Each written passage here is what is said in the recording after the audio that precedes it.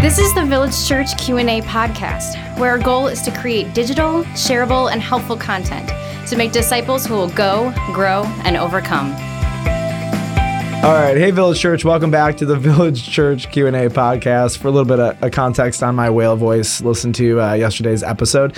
The pastor, Michael, here, and I am in the studio this week with my bride, Brianne Fueling, and a little bit of context in case you're just jumping in on this fine Wednesday or Thursday, whatever day this is.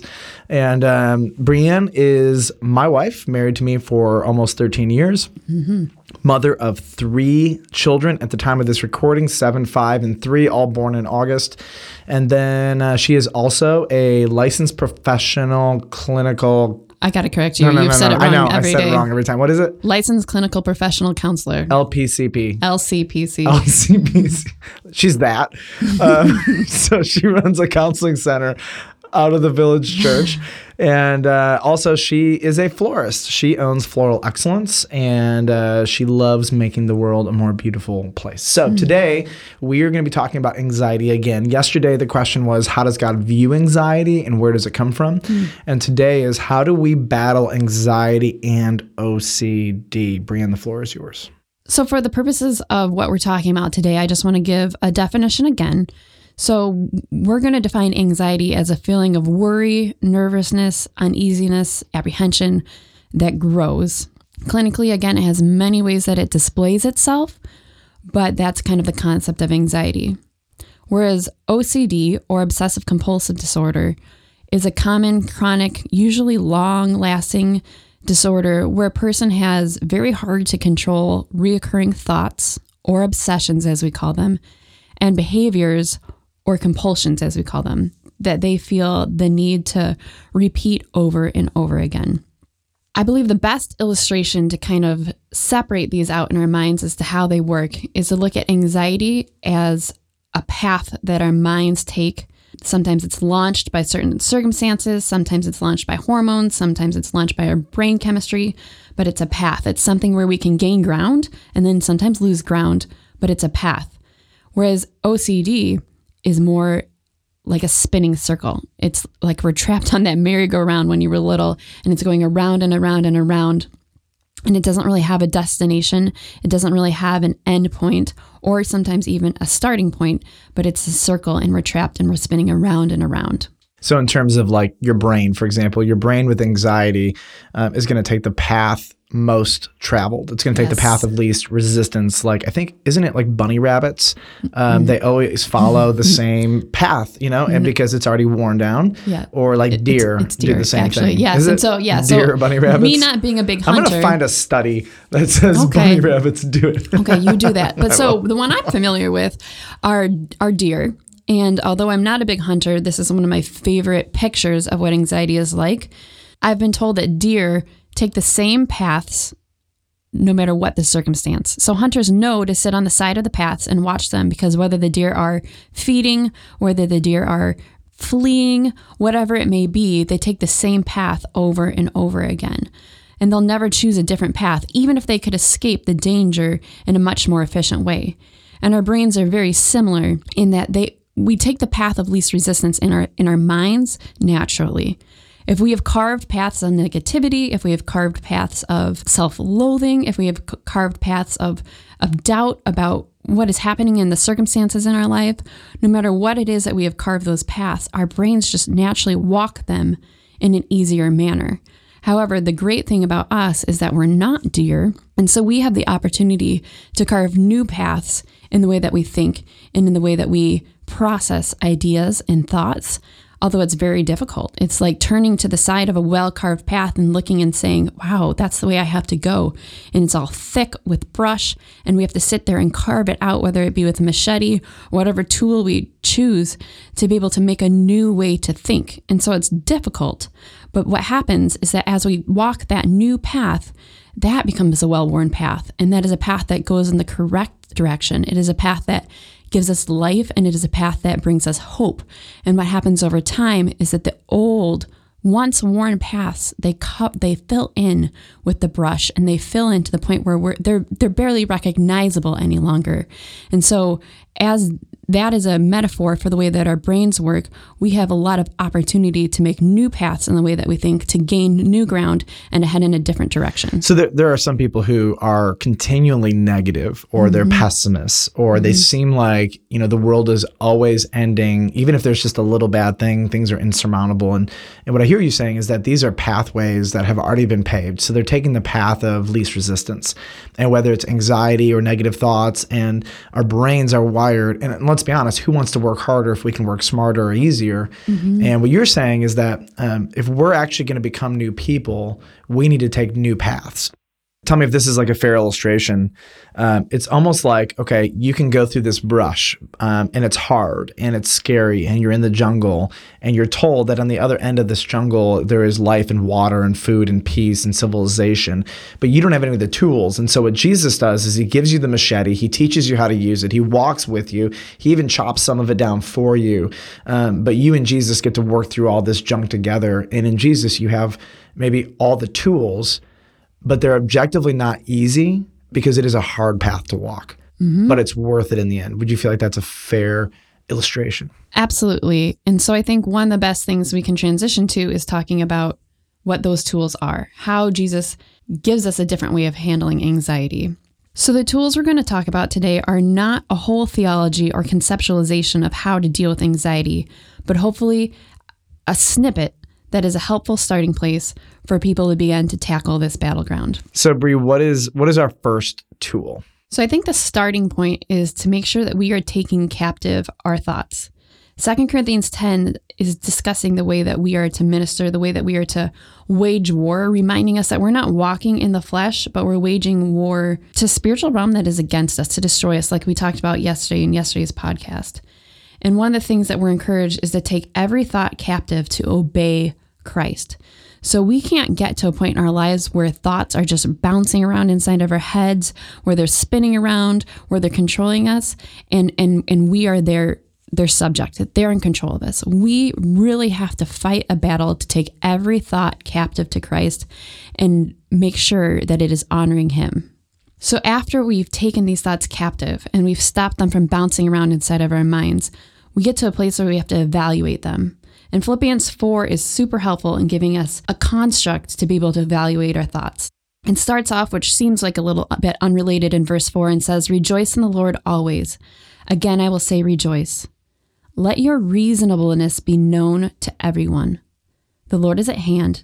Do not be anxious about anything, but in everything by prayer and supplication with thanksgiving, let your requests be made known to God. And the peace of God, which surpasses all understanding, will guard your hearts and your minds in Christ Jesus." And we get to verse 8. And I've heard this called the gatekeeping verse. It says, "Finally, brothers, whatever is true, whatever is honorable, whatever is just, whatever is pure, whatever is lovely, whatever is commendable, if there is any excellence, if there is anything worthy of praise, think about these things." And I think when we come to this place of evaluation of our thoughts, we get to work this as a construct to say, do I get to think about these things? Is this true? And I love that that's the first gate, because so many of the things that we dwell on, so many of the things that bounce around in our minds, they might have a legit source. They might have a true place to them. Is this honorable? And that is a huge filter for so many of our thoughts. So many of our thoughts that may be true, but are seeking to bring us destruction, they're not honorable, they're not just, they're not pure, they're not lovely, commendable, excellent, worthy of praise, and therefore they're not the things that we can continue to think about. And so after we've captured them, taken them captive to Christ, to obey him, we get to evaluate them and see, is this something that I get to continue to think about? Our job is to take every thought captive to obey Christ. Second, we have to evaluate these thoughts. Are they true? Do they follow all of the descriptions in Philippians 4? Are they things that we get to think on? Third, I think that this scripture really shows us and points us back to the fact that thankfulness plays a huge role in the scope of anxiety and in the treatment of anxiety and dealing with this and in gaining battle. Where can we look in our lives and see how the Lord is working?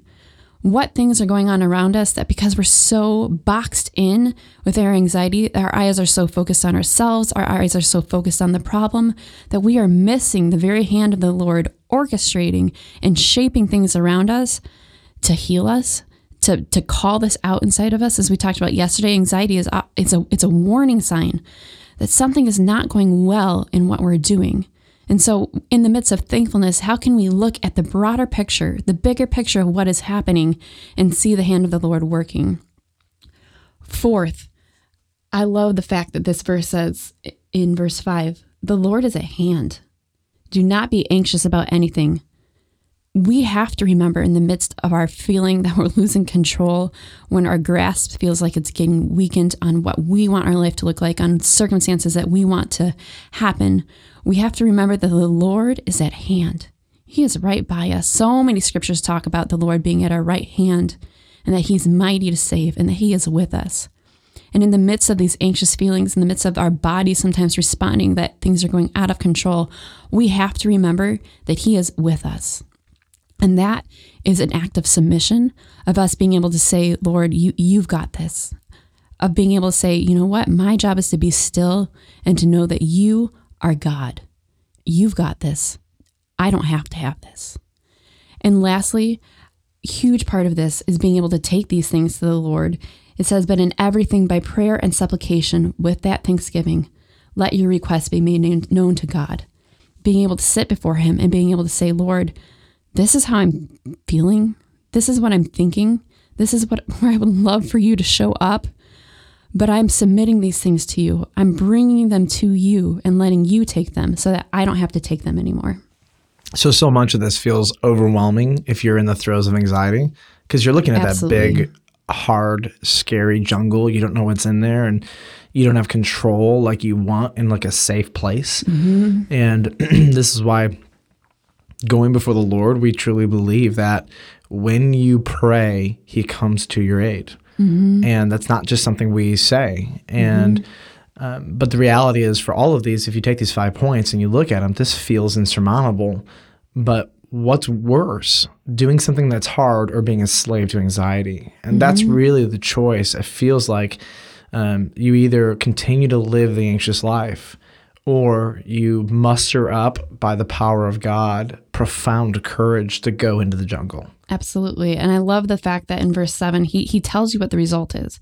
And so that anxious life, it takes a lot of energy. It steals. It does. It steals and it kills and it destroys. And one of my favorite concepts when people just don't know where to start and how to start using these tools, I say, well, do the opposite. Because fear tries to lead us towards destruction, where God wants us to lead us towards peace. And verse 7 says, and the peace of God, which surpasses all understanding, will guard your hearts and your minds in Christ Jesus. And that's where he wants us to be. That's his created purpose for us, is to be resting in that peace, not struggling and feeling overwhelmed by this anxiety. And that's one of the hurts of this world, is that we will all at some point deal with anxiety. But that is a battle that we're made to fight, and he gives us the tools and gives us the path for how to fight that. I love that. Do the opposite. So like if you're prone to anxiety, whatever you want to do in those anxious moments, like if you see a path that's well worn in front of you, do the opposite, because it's likely going to take you someplace. Absolutely. Because sometimes it's really hard to figure out, okay, so I shouldn't do that. What should I do? And our brains get all cloudy and it's hard to figure that out. And so most of the time people are pretty well versed in knowing what the opposites are. What's the opposite of north, south, good, bad, lies, truth? Red, pink. No. And so that's just an easy place for us to begin to figure out what we need to do. I don't want to do that. I'm so scared of doing that. I don't want to do that. I'm so scared of doing that. I don't want to do that. I'm so scared of doing that. Then do it. Let's close out and give us just one final thought. I'm OCD. I'm struggling with this. I'm on the merry-go-round. I'm going around in circles. Yes. And so anxiety is something where we can gain ground. It's a battle that we can fight with truth. It's a battle that we can fight in our minds. And OCD is different. OCD can have its own challenge in the fact that it's, as we described before, it's a spinning. It's a spinning that's going on in our hearts and in our heads. And the best thing that we can do with OCD is sometimes to do the opposite. I really want to go check and see if that water's off. I really want to go check and see if that's water is off. And instead you leave the house. But most of the time, the way that we handle OCD is just by ignoring it. We have to literally flick it out of our minds and say, you know what? No, there is no truth to this spinning sensation. I cannot hop on that ride.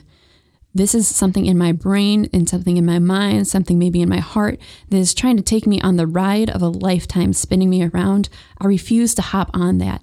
And instead of going towards it, and instead of feeding it, instead of thinking about it, instead of encountering it with the truth, instead of trying to battle it, that just gives it more momentum and it gives it more power to continue and pick up on that spinning momentum. We have to say, no, I will not be a part of that ride. I will go and do something else. And we have to distract ourselves. We have to separate ourselves, and we have to find something different and hopefully more valuable to put our energy and our effort into. Awesome. And if you do have OCD, speaking as somebody who is familiar with the subject, you need to get some kind of help outside of yourself to overcome that. So, yeah, that's just a huge thing. And I know that you, as a counselor, love to suggest people getting help because it's a powerful tool to have somebody walk alongside of you. Absolutely. And for anxiety, too, I think one of the best things that we can do is bring other people into this weakness of ours, invite them to know our thoughts. Because honestly, the thoughts, they even lose power so many times when we share them with someone, when we actually express them out loud, and when we let them exit our own minds and share them with someone. It is a healing opportunity in and of itself. And I think one of the best things we can do is bring someone who you trust into these situations, and or seek out professional help or help from a pastor or help from someone who you know loves Jesus and can hold you accountable and help you walk through this path in order to bring healing to this part of your life. Awesome. Well, Brian, I want to thank you for being here today and talking about anxiety and OCD. I know it's a thick, hard subject. And tomorrow she's going to be back and she's going to talk about birth control. It's going to be awesome. So listeners, want to invite you back tomorrow. 3 things. Number 1, would you go to the Village Church website and submit a question? vcob.org. Right on the homepage, there's a button that says Q&A question. Number 2, would you share this podcast with someone in your life that you feel like it would be helpful for, especially the enemies in your life? And finally, number 3, would you go and rate and review this podcast? That helps get this podcast into many, many more hearts and hands and heads as humanly possible. Thank you, and we'll see you tomorrow. Hello. No, don't.